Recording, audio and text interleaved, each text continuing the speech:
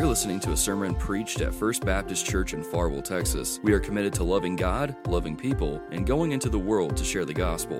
We pray you find this message both challenging and encouraging. If you have your Bibles, I want to invite you to the 5th chapter of the book of Acts. The 5th chapter of the book of Acts.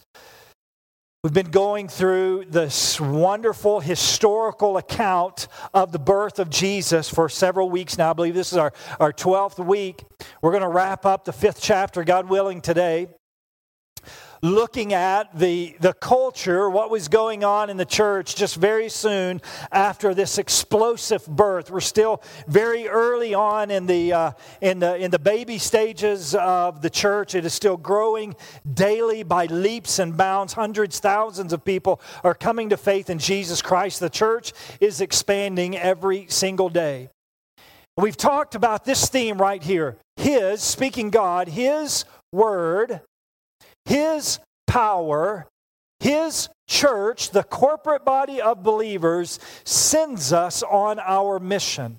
And we're looking at how God has done that from the very beginning of time to the very beginning of the church, and He is still doing it today. His Word, His power, by the power of the Holy Spirit, the corporate body of believers sends us on our mission. And our mission is to live for the glory of God. That is our mission, to live for the glory of God. And to do all that we can to bring as many people to heaven with us as we possibly can. That is our mission. How do we do that in the midst of all of our business, all of the things that are going on in our culture today? Well, His Word, His power, His church sends us on our mission. Acts chapter 5, starting in verse 12. Now, I need you to get comfortable this morning. Some weeks we look at 3 verses. Some weeks we look at 10 or 12. This week we're going to go from 12 to 42. Oh, I know. Aren't you excited? I heard a bunch of amen. I mean, there's sometimes some people say amen. Some people have like a holy grunt. Like I heard a bunch of holy grunts just then. I know they weren't, I know it wasn't drudgery. But we have to take this.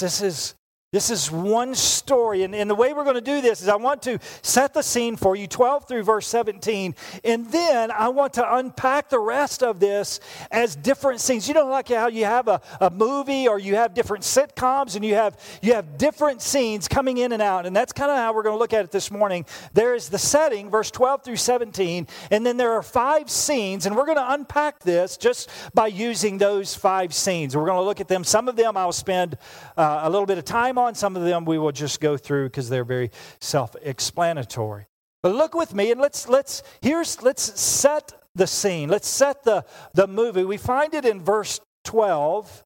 All of the apostles are together.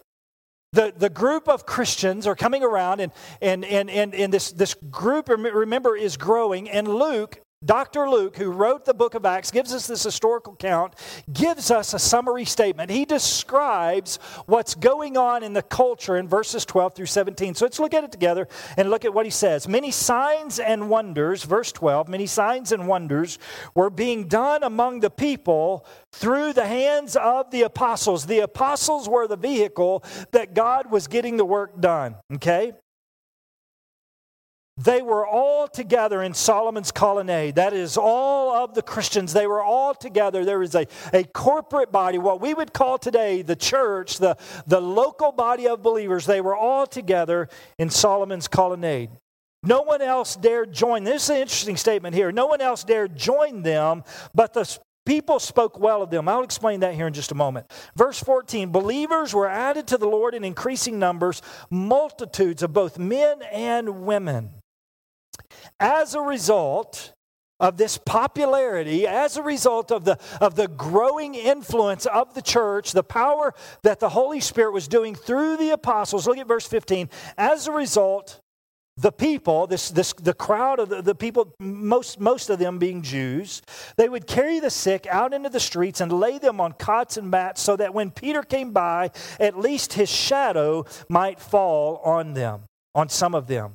In addition, a multitude came together from the towns surrounding Jerusalem, bringing the sick and those who were tormented by unclean spirits, and they were all healed. Here's what Luke is doing. Luke is giving us a descriptive summary story, a paragraph, if you will, of the culture that was going on. He's not implying that this is going to continue to go on. He's just saying this is what's going on in the culture. There is such an explosive growth of the church. There is a respectful awe of the church. If you remember a couple of weeks ago, we talked about Ananias and Sapphira filled with hypocrisy. They come into the church, and Peter, you remember the story where Ananias and Sapphira die instantly because they lied. They were filled with hypocrisy. And so there's this respect of the justness of God, but there is a growing love for Jesus Christ as the Messiah. Okay, so that's the summary. That is setting the scene. This group that we would call Christians today, that's not what they would have been called then. That name had not been created yet. No one was using that term yet.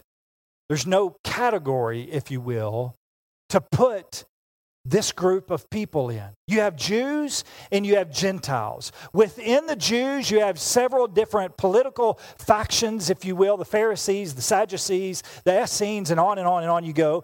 But to have these people who would now be followers of Jesus, calling him the Messiah, it's a new group. It's not Jew, it's not Gentile. They're kind of somewhere outside of those known descriptors. And this group is growing. They are known as God-fearers. They believe in a man named Jesus, whom they claim to be the Son of God, and whom he claimed to be the Son of God, who was crucified and who was buried and who was resurrected and ascended. And they claim this new group of God-fearers who's growing, this group of people is growing by leaps and bounds every single day. They claim that he is currently sitting at the right hand of God the Father, which as Christians we would all say yes and amen to. People from the city in the surrounding towns, they are speaking well of this group.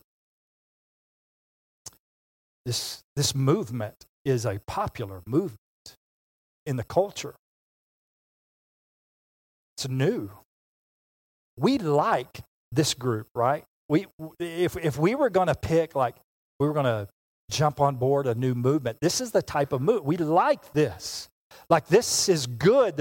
It's popular. It seems like everybody is jumping on board. I mean, every single day, like, can you imagine, like, this Sunday we have maybe 100 people here. Next Sunday we had 200 people here. There would be excitement. I mean, there would be some stirring going on in the community and the outlying areas if every single week we doubled and tripled in size. That's what was going on. Now, we like being a part of that. And if you skip forward, if we was to skip all of the story and look at verse 41 real quick, just if you have your Bible, just go over to verse 41, right before chapter 6. Follow along with me on the screen. We like this group of people called Christians, especially the first part of verse 41. Then they went out from the presence of the Sanhedrin rejoicing. Now don't read the rest of that because you might decide you don't like the rest of this group. But just pause right there. If we was to take the bookends of this story, this church that is growing by leaps and bounds, and we see the end of this story that they leave the Sanhedrin and they are rejoicing, we go, man, I like being a part of that. Real quick, turn over. Keep your place there in Acts.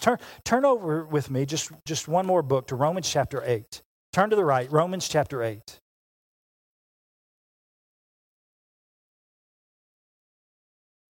Romans chapter 8, verse 35. We believe the Bible. We're people of the Bible. We believe that this is the Word of God. We believe God's Word is true, right? Yes. I'll say it for you. Yes and amen. Verse 35, look at what it says. Who can separate us? Who is that? That's this new group. That's us. This is Christians. Who can separate us from the love of God? From Christ? Can affliction? No. Or distress? Let me answer it. No. Persecution? No. Famine or nakedness or danger or sword? No. As it is written, because of you we are being put to death all day long. We are counted as sheep to be slaughtered. No, verse 30, it says in verse 37, in all these things we are more than conquerors through Him who loved us. We say yes and amen to that, right? We love being a part of the church that's growing. We love being a part of the popular group that is growing. We love being a part of the group that is rejoicing. I'm going to make a statement at the end of the message this morning that I want to just make here. There is nothing that can rob us of our joy. Nothing. Nothing in this world that can rob us of our joy. And you say, wait a minute. I like the first part of this story, and I like part of the last part. I don't really like that last statement you just said. How is that possible? How is it possible that we read at the end of this story the apostles rejoicing? Especially after what we are about to read, what they went through. You see, this is a lot of where we're at in life. We come to faith in Jesus Christ, and we love that part. We love the surrender part. We love the giving our life to Jesus Christ, and we like the end of the story. We're told at the end of the story we're going to spend eternity with God in heaven. But how do we do this in between? Because sometimes the in between stinks, doesn't it? Sometimes the in between is just pretty rough. How do we do that? Well, Romans chapter 8, verse 38 says we're more than conquerors, right? It says there's nothing that can separate us from the love of God. Well, let's see that. Let's see the example of that in the story of our text this morning. Scene number 1. So you have the setting. This new group of people who they don't have a category for. They don't have a group to really put them in just yet. Popularity is growing. Scene 1. I call it joy in the jail. Scene 1. Look at it, verse 17. Then the high priest, this would be the religious leader of the day, the big man, not the big man upstairs, the big man downstairs, the big dude. The high priest rose up.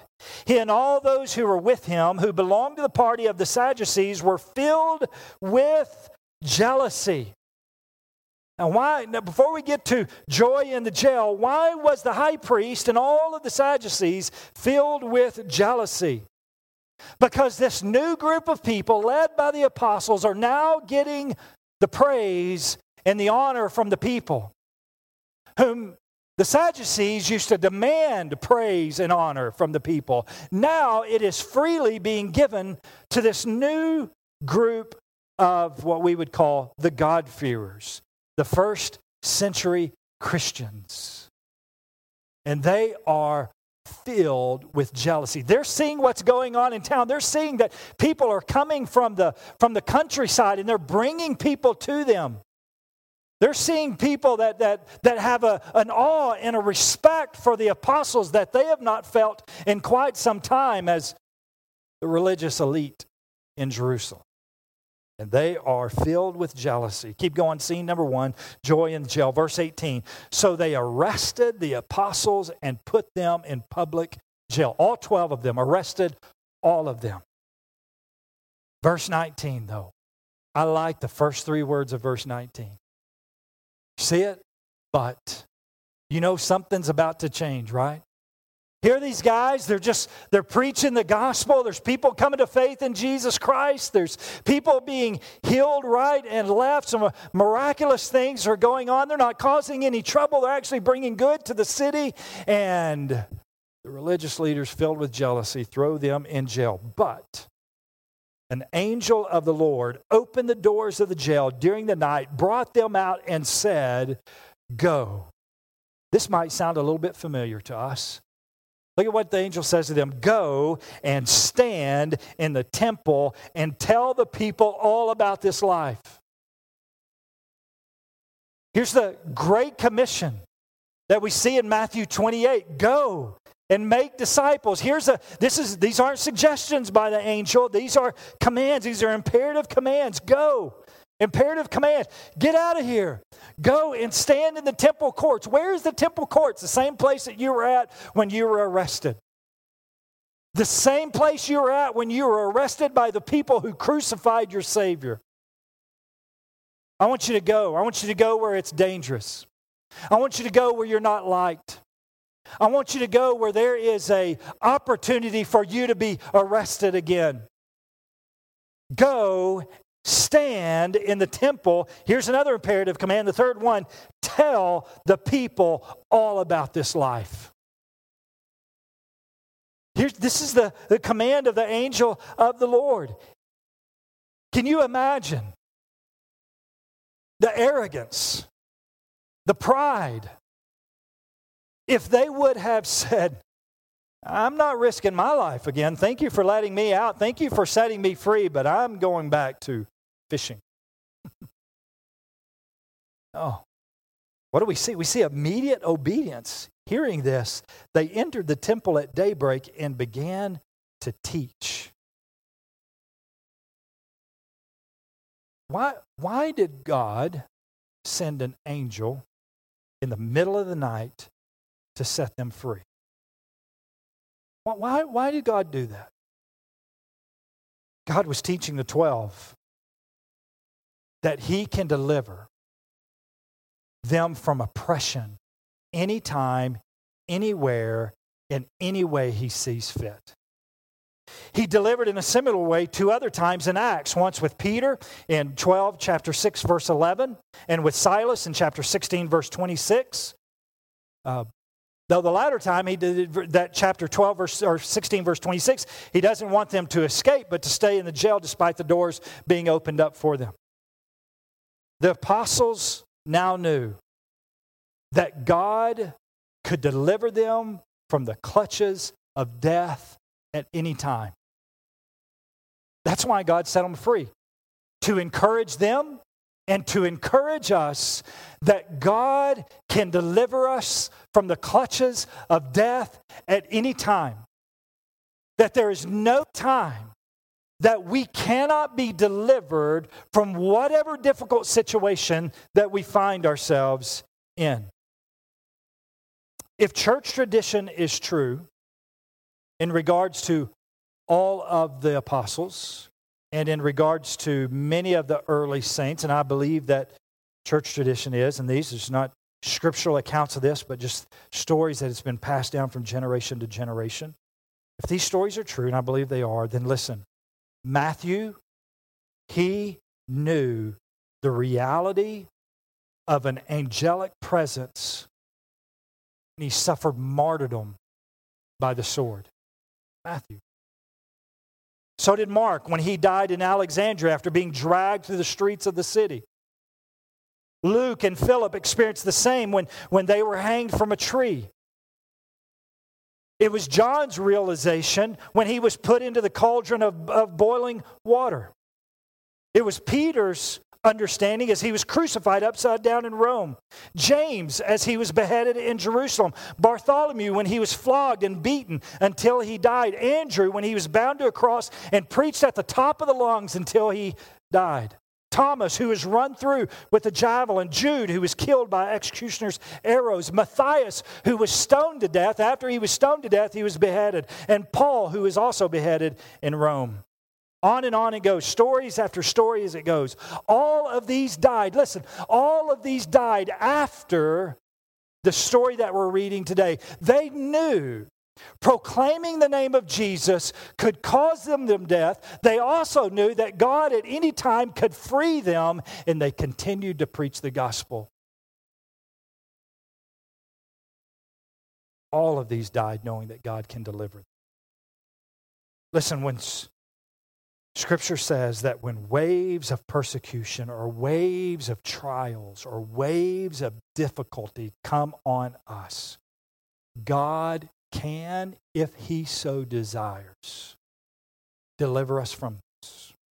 No matter how dark or oppressive the situation we are in, the overwhelming truth is this: He can rescue us. Believe it. He can rescue us. Turn over to Hebrews chapter 12. Hebrews chapter 12. It'll also be on the screen if you want to follow along the screen, and just write it down in the margin of your Bible. Hebrews chapter 12, verses 1 and 2. Listen to what it says. Therefore, since we have a great cloud of witnesses, the writer of Hebrews is speaking specifically of all the Old Testament and some of the New Testament, or all the Old Testament heroes of the faith. But I believe you could take the list that I just read through, all of the apostles and these early church fathers who died as martyrs, and we could take this same thing. Therefore, since we also have such a large cloud of witnesses surrounding us, let us lay aside, church, let us lay aside every hindrance and sin that so easily ensnares us, and let us run with endurance the race that lies before us, keeping our eyes on Jesus. Watch this part. Keeping our eyes on Jesus, the source and the perfecter of our faith, for the joy that lay before Him, He endured the cross, despising the shame, and sat down at the right hand of the throne of God. Oh, may we be found faithful. Despite the ridicule, in face of persecution, may we be found faithful, going and telling about the life that God can give and the life that God can deliver us from. May we be found faithful, telling people about the freedom in Christ, telling people about new life in Christ, that we are new. The old things have passed away. That old person has died, but now new life has come. May we be found faithful, telling people about the joy that can be found in Christ, setting us free from our addictions. May we be found faithful. May we be found obedient, telling people about eternity that can be had with Christ, who washes away our sins, who cleanses us, who purifies us from all unrighteousness. Listen, I believe we are surrounded by a people who believe that they cannot be cleansed because of the sin that they have committed, currently or in their past. And they are living in guilt, and they don't have to. Oh, may we be found faithful. Listen, by the life we live, in the words we speak, may we be obedient. May we be found faithful, going and telling about our Savior Jesus Christ.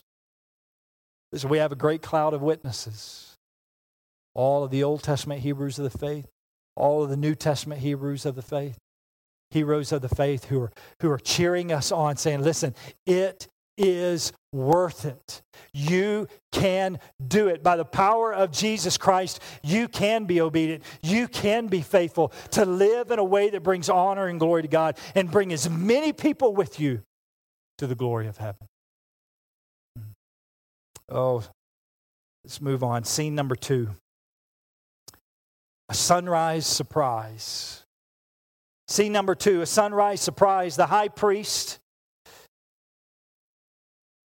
the entire courtroom, no doubt they are getting ready, and they know that this is a big day. They're going to set an example. They're going to make an example of these 12 apostles. There's no doubt that these guys, they have their best white shirt on. They have their red power tie, and they are ready to make an example of these 12 apostles, who they believe is in jail. The cameras are on. Fox News and CNN is in the back, and they're recording these courtroom proceedings. You following me? What's happening in the scene? This is a big deal, what's going on. Look at what happens, verse 21, the latter part of verse 21. When the high priest and those who are with him arrived, They convened the Sanhedrin, all of the court, and full council of the Israelites, and sent orders to the jail to have them brought. Can you hear the arrogance? We're ready. Go get the 12. Have them brought to stand before us. Little did they know what was about to happen. But when the servants got there, they did not find them in jail. So they returned and they reported. Look at what they said. Verse 23, we found the jail securely locked, with the guards standing in front of the doors. But when we opened them, we found no one inside. Guess who's now has a knot in the back of their throat? Who has some sickness in their stomach? Verse 24, as the captain of the temple police, part of the Sanhedrin, part of the people who's in the courtroom that day, he is responsible for these prisoners. As the captain of the temple police and the chief priests heard these things, they were baffled about them, wondering what would come of this. Someone came and reported to them, look, the men you put in jail are standing in the temple and teaching the people. Listen, these religious leaders haven't yet learned yet that when God works, He often defies explanation. When God works, He often defies explanation. He moves wherever He wishes. He does whatever He pleases. Not even prison bars can keep His people down. Listen, He invades the lives of people willing to take a stand for Him. That's an example we see with the 12 apostles there in prison. Quickly, let's move on to the next scene. Scene 3, courage before the court. Verse 26, then the commander went with the servants. They know that they're in the city in the temple preaching. Then the commander went with the servants and brought them in without force because they were afraid the people might stone them. After they brought them in, they had them stand before the Sanhedrin, and the high priest asked, didn't we strictly order you not to teach in His name? You'll find that instruction in chapter 4, verse 18, when Peter and John were first arrested for doing this exact same thing. Didn't we tell you not to be doing this? Isn't this why we put you in jail? Look, you have filled Jerusalem with your teaching. Look at what it says. You really begin to see their jealousy begin to work its way out. You filled Jerusalem with your teaching, and you're determined to make us guilty for this man's blood. Whose blood? Jesus's. You're determined to make us guilty for this man's blood. Well, they were. They're the ones that falsely accused Him. They're the ones that put Him on the cross. Look at how Peter and the apostles replied. Verse 29. We must obey God rather than people. The God of our ancestors raised up Jesus. Look at what they said. Underline this. Whom you had murdered. Who's He talking to? The Sanhedrin, the chief priest, and all of those in the court who's saying, you're determined to have His blood on our hands. And they say, yeah, the God of our ancestors raised up Jesus. Now I know many of those in the courtroom didn't believe in the resurrection. And they're saying, the God of our ancestors, they raised Him up. We believe in the resurrection. Whom you had murdered by hanging Him on a tree. God exalted this man to His right hand as ruler and Savior to give repentance to Israel and forgiveness of sins. We are witnesses of these things, and so is the Holy Spirit, whom God has given to those who obey Him. This is their testimony. They could have apologized. They don't. We must obey God rather than you. Verse 33, when the high court heard this, they were enraged and wanted to kill them. Now, what they were doing, the apostles, they were guilty of doing what they were not supposed to do, but the guilt didn't have the death penalty. Okay? That wasn't a crime worthy of the death penalty. But look at what it says. When they heard this, the high court heard this testimony, they were enraged and wanted to kill them. Why are they so hungry? Why are they so angry? Peter basically says, yeah, you are guilty of this man's blood. Not only are you guilty of this man's blood, but also look back at verse 31. God exalted this man to his right hand as ruler and savior to give repentance to Israel and the forgiveness of sins. No longer are people going to have to come to you for forgiveness of sins. No longer are people going to have to come to you to repent. Jesus Christ is the one who gives repentance. Oh, listen, you begin to see the jealousy, the rage and the anger. And it doesn't stop there, verse 32, when we are witnesses of these things. So the Holy Spirit, whom God has given to those who obey him. You mean to tell me that you have the Holy Spirit? You can speak on behalf of God. You no longer have to go to the chief priest. Yeah, that's right. And they were enraged.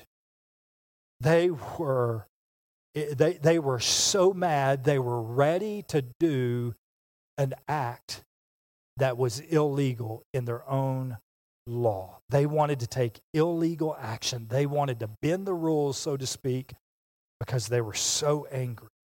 Listen, you can't underestimate their anger. My grandma used to say, my grandma didn't get mad very often, but when she did, you knew she was angry because she would say something like this, that makes me so mad I could just spit. That was the worst that she had. Like, that was bad. If my grandma could spit, she was angry. She was a calm person, but man, when that happened, you knew, that's how angry. These people, they wanted to have them killed. Scene 4. Requested release from an unlikely source. This is so good. When they heard this, again, verse 33, they were enraged and wanted to kill them.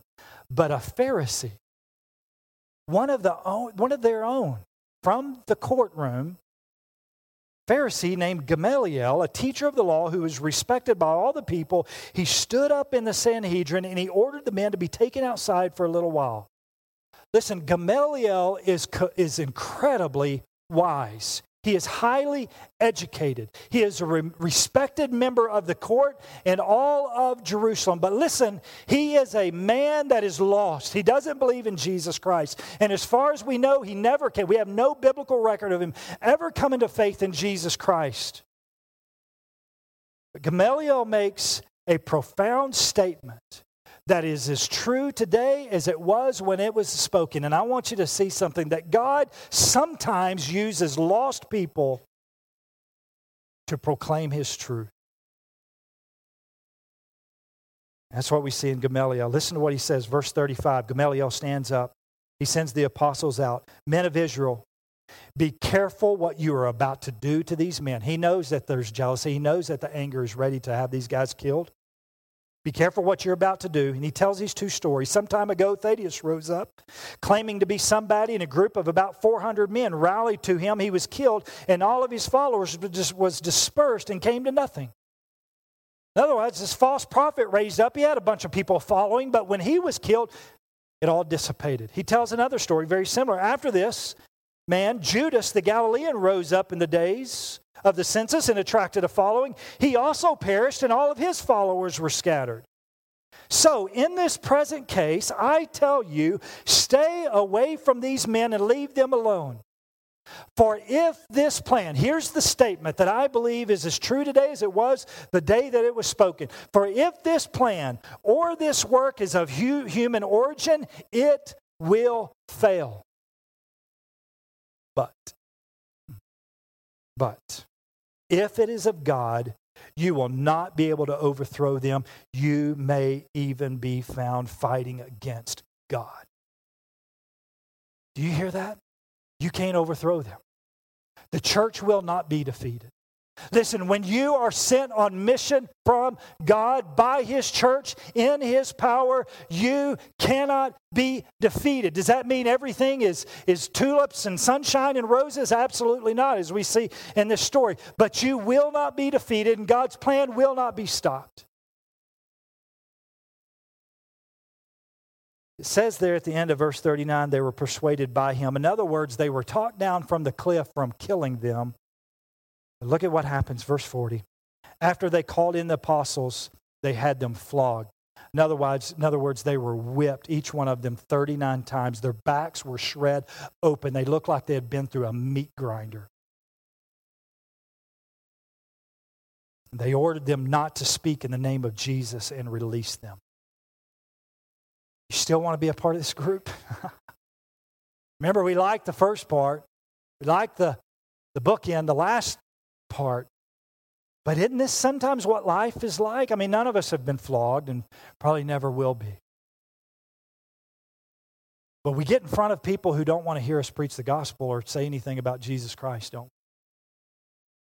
We get in front of people daily who might make fun of the way we live our life, the decisions that we make. Look at verse 41, scene 5. Joyful obedience. Joyful obedience. They went out from the presence of the Sanhedrin. Watch this. This is remarkable. Rejoicing. Wait a minute. Is this the same 12 guys who were just been flogged? Yes. They leave being flogged, rejoicing that they were counted worthy to be treated shamefully. That means to be dishonored. That means to be disgraced. Why? They were happy that they were flogged? No. They weren't jumping up and down that they were flogged. I guarantee you, they were hurting. There was pain. There was some real issues, struggles going on. But here's where their joy was at. Their joy was in being found dishonored for the name of Jesus Christ. They found joy. They were rejoicing that they were counted worthy to be treated, to be disgraced on behalf of the name of Jesus Christ. Oh, we can learn so much from that as we go out into our jobs, as we go out into our families, as you go out into school, that we would be found worthy. That someone would dishonor us because of the stand that we are making for Jesus Christ, if it is a true stand for Jesus Christ, not just being a jerk. This is joyful obedience. I can't help but to point out the contrast between the apostles and the religious leaders. The religious leaders became jealous when someone else was getting honored. That's what started this, right? They became jealous when someone else was getting honored. The apostles rejoiced that they were counted worthy to be treated shamefully on behalf of the name of Jesus Christ. One led to jealousy. The other led to joy. There was joyful obedience in Christ by the apostles. Now, let me repeat the statement I made earlier. There is nothing in this world that has the power to rob you of your joy. There's nothing that has the power to rob you of your joy. Listen, this statement is true regardless of whether or not you are experiencing at this moment. Because sometimes we look at our life and go, man, that's not true in my life. Oh, it's true.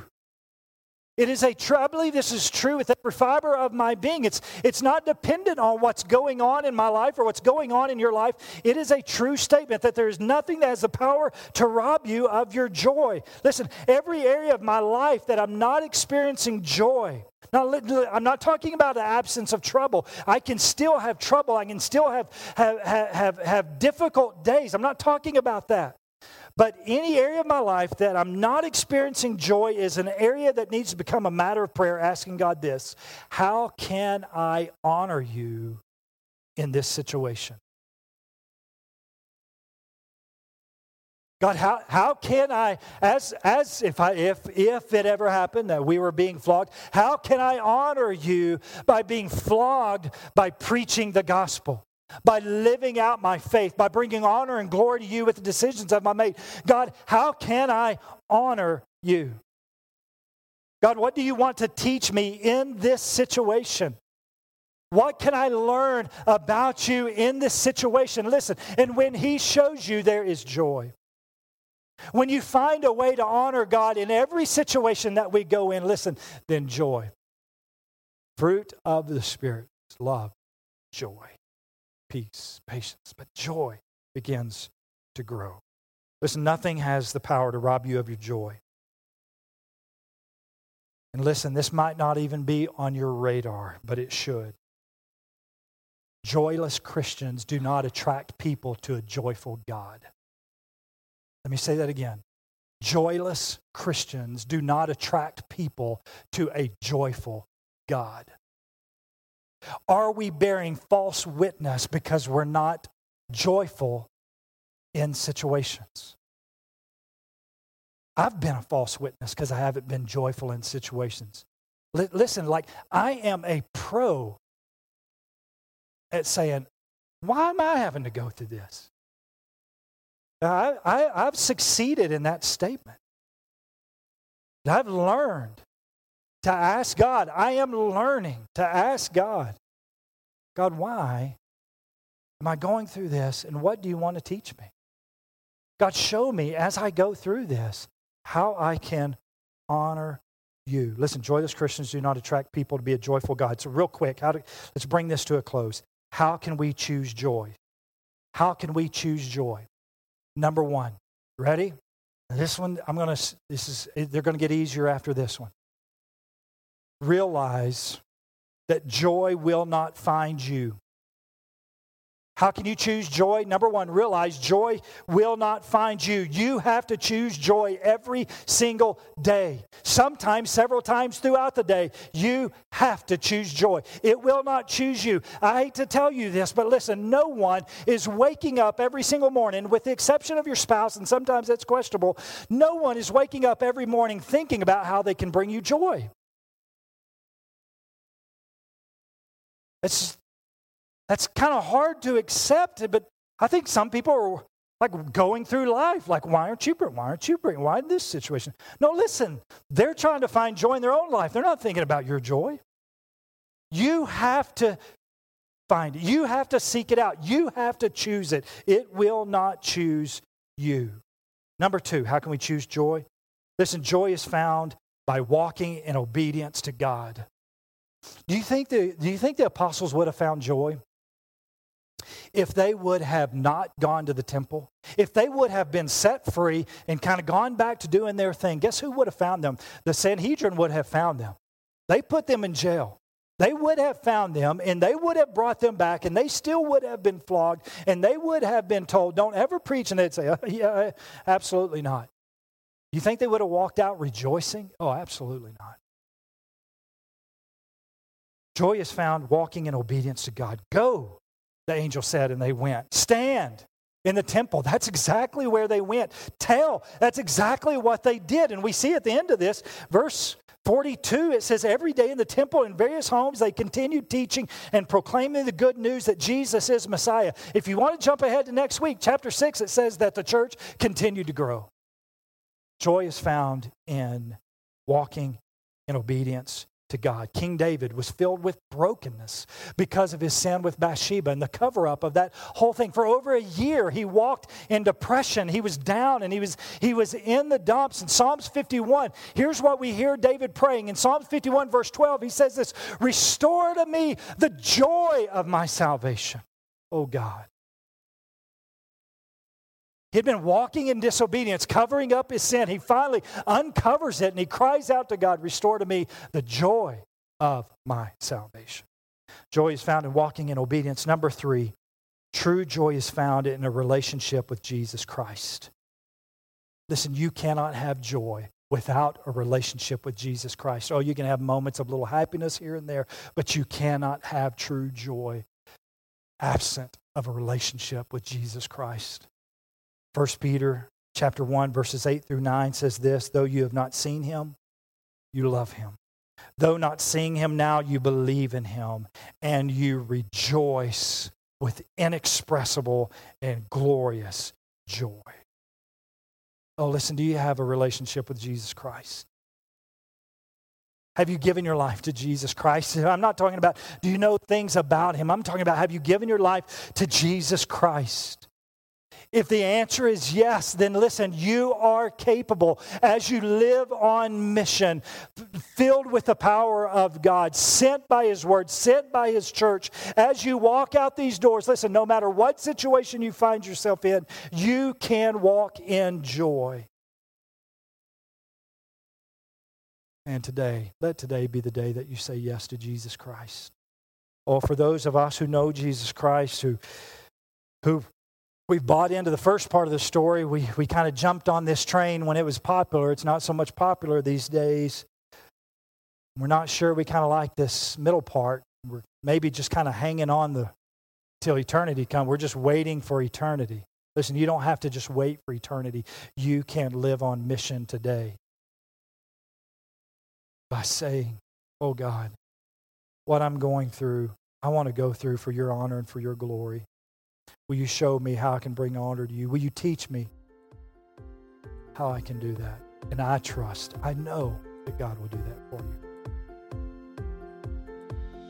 you. Thank you for listening to this sermon. If you'd like more information about our church or have any questions regarding the sermon you just heard, we would love to hear from you. You can visit our website at www.fbcfarwell.org or send an email to info@fbcfarwell.org. You can also find us on Facebook and Twitter by searching FBC Farwell. It is our prayer that the sermon you listened to was equally challenging and edifying to your walk with Christ. Thank you again for listening, and have a blessed week.